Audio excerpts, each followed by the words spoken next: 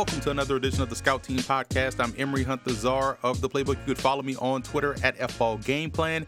And if you're listening to this podcast on iTunes, you can subscribe and also leave us a 5-star rating. To find all of our other podcasts, if iTunes isn't your drink of choice, you can find them archived at soundcloud.com/FBGP podcast. And also don't forget to check out and subscribe to the Football Game Plan Network, located at youtube.com/footballgameplan. That's where you'll find all of our updated video content, including our draft prospect rankings, which we will start to roll out this upcoming weekend. So now that we got all of that out the way, today's podcast, I'm going to be talking about some of my quick takeaways from the wide receiver position. I just finished grading the wide receivers. I want to say over 60 wide receiver prospects that I've graded, or maybe 70.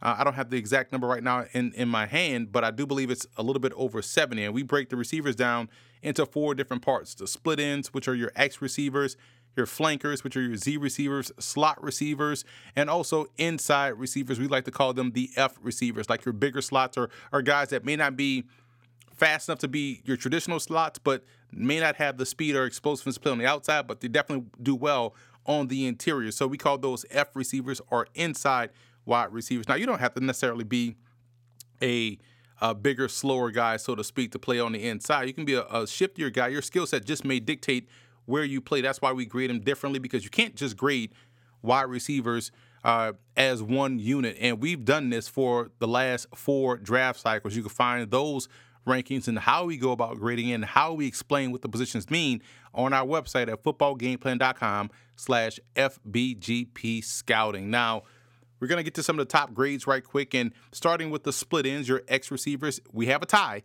and you're going to hear this is the common theme for these takeaways.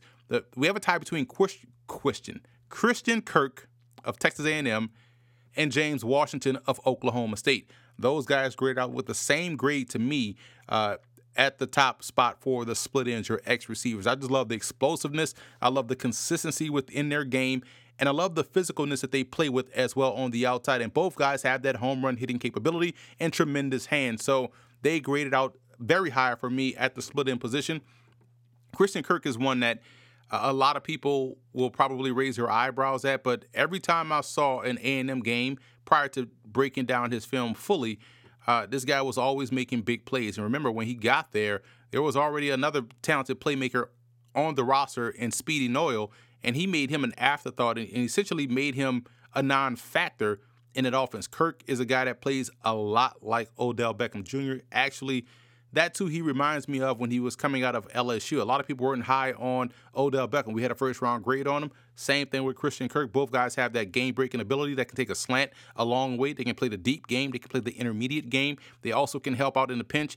In the return game, you see the Giants do that with Odell Beckham. It's a break in case of emergency type deal where they need a big play in the special teams department, and here comes Odell Beckham back to return the punt. That's what Christian Kirk brings to the table. I think he has that type of ability. And James Washington is another one of those guys that he just plays like a pro. I know a lot of people became big fans of his down at the Senior Bowl, and rightfully so. But when you watched him throughout the course of his collegiate career, he was doing the same things in Stillwater that he was doing down there in Mobile. A guy that tracks the football very well, great hands, and also has good acceleration within his route. And he's listed at 5'11", but he has the arm length and hand size of a guy that's like 6'15", right? So that's why his comparison for me was Chris Chambers. I just love the way he catches the football. I think he's a tremendous wideout. Don't overthink this. This is a guy that can play at the next level and be a star from day one. The top flanker, we have a 3-way tie with Calvin Ridley, Cedric Wilson of Boise State, and this one may be a surprise to some, but this guy's he's a heck of a football player. You just hope that the off-the-field stuff is now behind him and he can keep his nose clean and stay on a straight path. But Antonio Callaway of Florida at 5'11", 195, this guy I think has a tremendous upside as far as what he brings to the table as a skill perspective.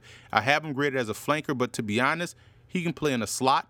He can play a split. He can also play the flanker position. So I think he's very versatile. He has the great hands that you want. He has good game-breaking speed and explosive speed. That's why I have him as a flanker. You could put him on the move and take advantage of that on the move. I like that position for him.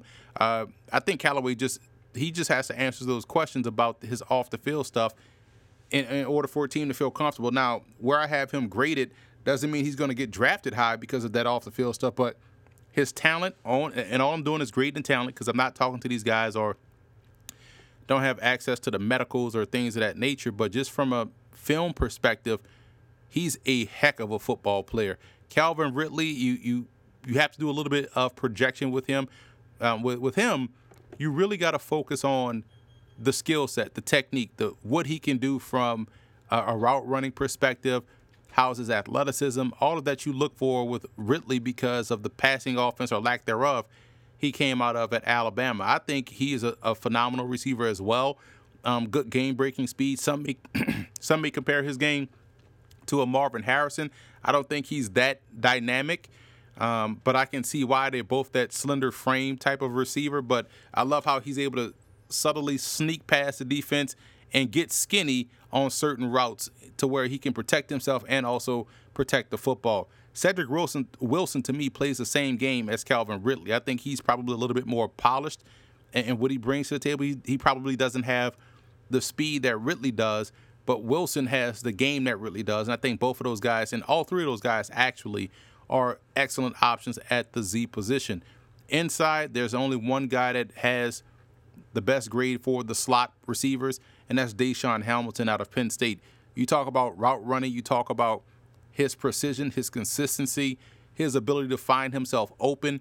That's going to yield itself to a guy that's going to be excellent in the slot. And I also think he has the skills to play the Z and even the X if you want to because of his route running ability. But his slot receiver skills are second to none. He's the best slot receiver by far in this draft class. And the inside receiver, I like Javon Wims out of Georgia. He graded out very high to me. I like how this guy worked his way into a ball player.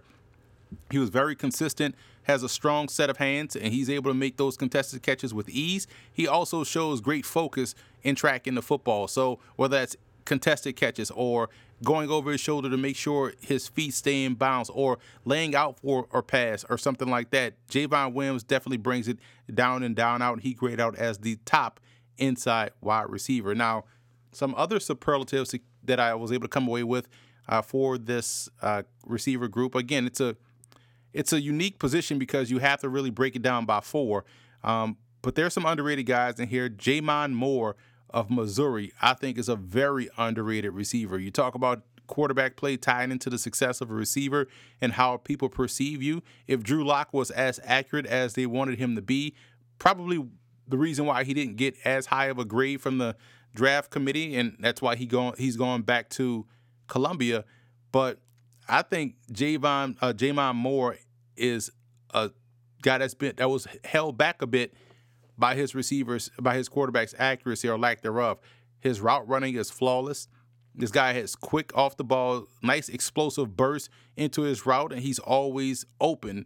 The same way how I say DaeSean Hamilton is always open, J'Mon Moore, I think, is always open. And when you go back down to the Senior Bowl and you saw him run routes in a controlled setting, you're like, okay, this guy definitely has the it factor as far as his release is all concerned and his ability to explode out of his breaks. I also believe Cam Phillips of Virginia Tech is very underrated. When you look at his film and watch it, okay, this guy is constantly making plays. Oh, he's making this play. That was a great play, great route. I was at the Virginia Tech West Virginia game at the beginning of the season, and he just stood out. Every big pass they needed deep down the field, Cam Phillips was able to make that play, go up and get the football at his highest point.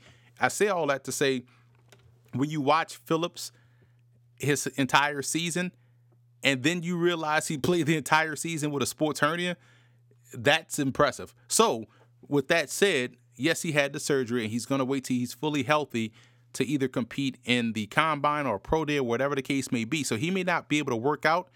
Hopefully he is. Hopefully he's healthy enough by the end of the month to where he can go to the combine or be able to participate in the pro day.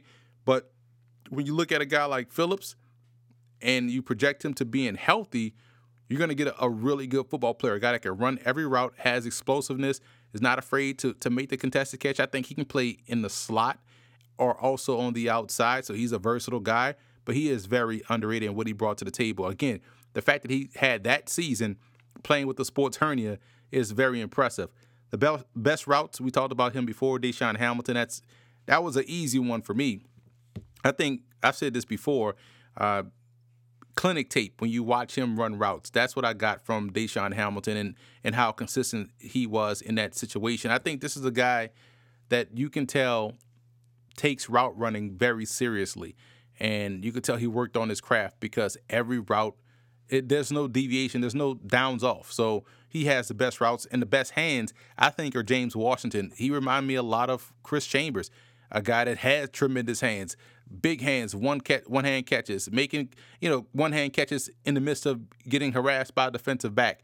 I think James Washington is a complete receiver, and I'm excited to see where he's going to go and what team he's going to help win as a rookie. So those are the superlatives for the wide receiver class. And again, we have grades on 70-plus receivers, and we're probably going to pick up a few more as the pro day circuit starts to hit, guys that I may not have on my list that'll do well in a pro day that'll have me go back to watch the tape. The regional combines used to be big for this. I used to go to the D.C. Combine, the Baltimore Regional Combine. With those combines gone now, you probably will have to go to more pro days and see more guys from smaller schools sign up for bigger school pro days. And so I may add to this list. It may be a little bit over 80 by the time April hits, but these are the guys that I graded that were on my list both preseason and during the season that I made a list to watch. That is the names that I have, and that's the number that I finished with or wrapped up with. And I also forgot some sleepers. Sam Boyd of St. Augustine's University. He is a physical wide receiver, and this is a guy that can play the X or inside as an F. He's 6'3", 234, but moves like a guy that's in a light part of 220s. So he has a little bit of athleticism with him. Big part of their offense. He may even transition to an H-back. So I think he's a name to keep an eye on. He had really good film. James Okeke of Wesley, a Division III program. Another guy that has upside, 6'4", 225. And you want to talk about big ball of clay, right? He was very productive at Wesley. We had that game, one of their games at the ECAC Bowl game, and he definitely came on. He popped on the screen. It's like, man, this guy is a baller. He's a really good player. Didn't play in 2016. I thought he was done, graduated, but he took a step back, came back this season, and put up phenomenal numbers. I think he is what they like to call raw, but he has tremendous skill. And at 6'4", 225, that's the type of skill that coaches at the next level will be willing to take a chance on and work with. So those are some sleepers. Sam Boyd out of St. Augustine's Division II program in the CIAA, and James Okeke of Wesley, the perennial Division III powers, the Wolverines coming out of Delaware. Now, when you talk about scouting the position, the receiver position, and what you look for, I always get that question. It's easy for me.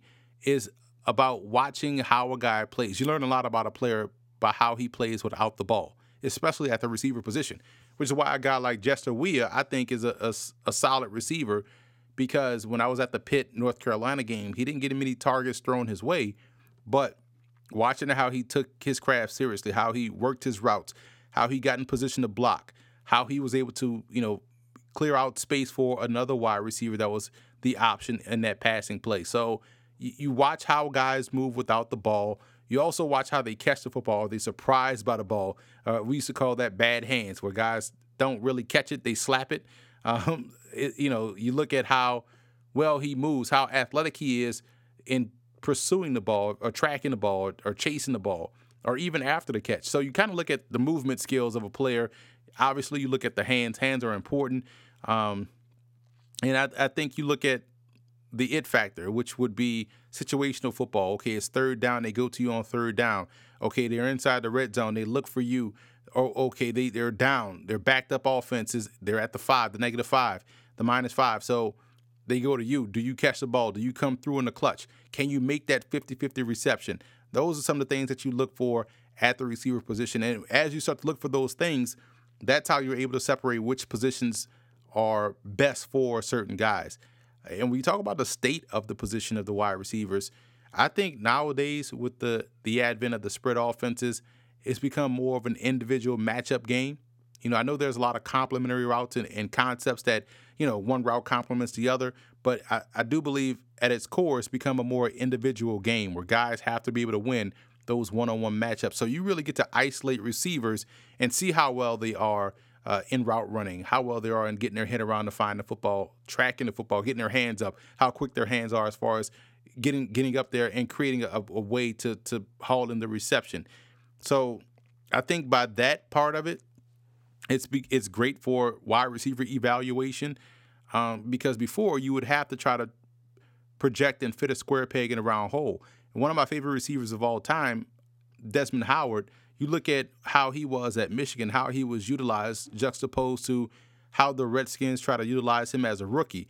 And people were quick to call him a bust. I don't think he was a bust. I just think he wasn't used right in that offense. Desmond Howard, to me, was more of a slot guy, maybe more of a Z. They try to make him an X, and then try to later make him a Z. And he really couldn't find a good fit for his skill set. But I think that was a guy that you just allowed to freely roam and make things happen because he had tremendous ball skills and athleticism as far as laying out for the receptions, things of that nature. So I think nowadays Desmond Howard will look a lot better because of how the offenses have evolved.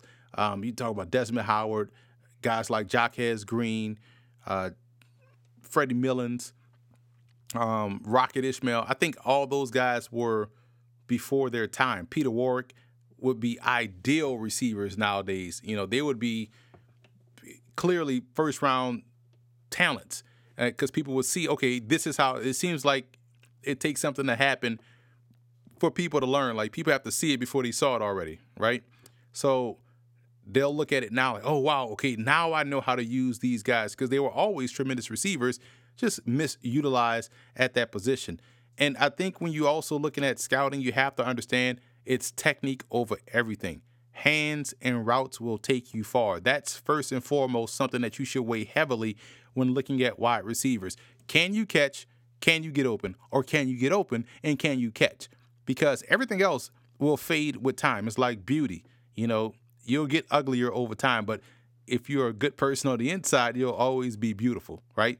And just like when you look at basketball players, the reason why certain guys can play to their 40 is because they have great technique. Yes, you may be the outstanding dunker and the most athletic, but if you don't have a jump shot, if you can't shoot free throws, once your athleticism fades and you realize you have no core skills, that's when you're out the league. And that could happen at any point in time. It could happen when you're 22. It could happen when you're 32.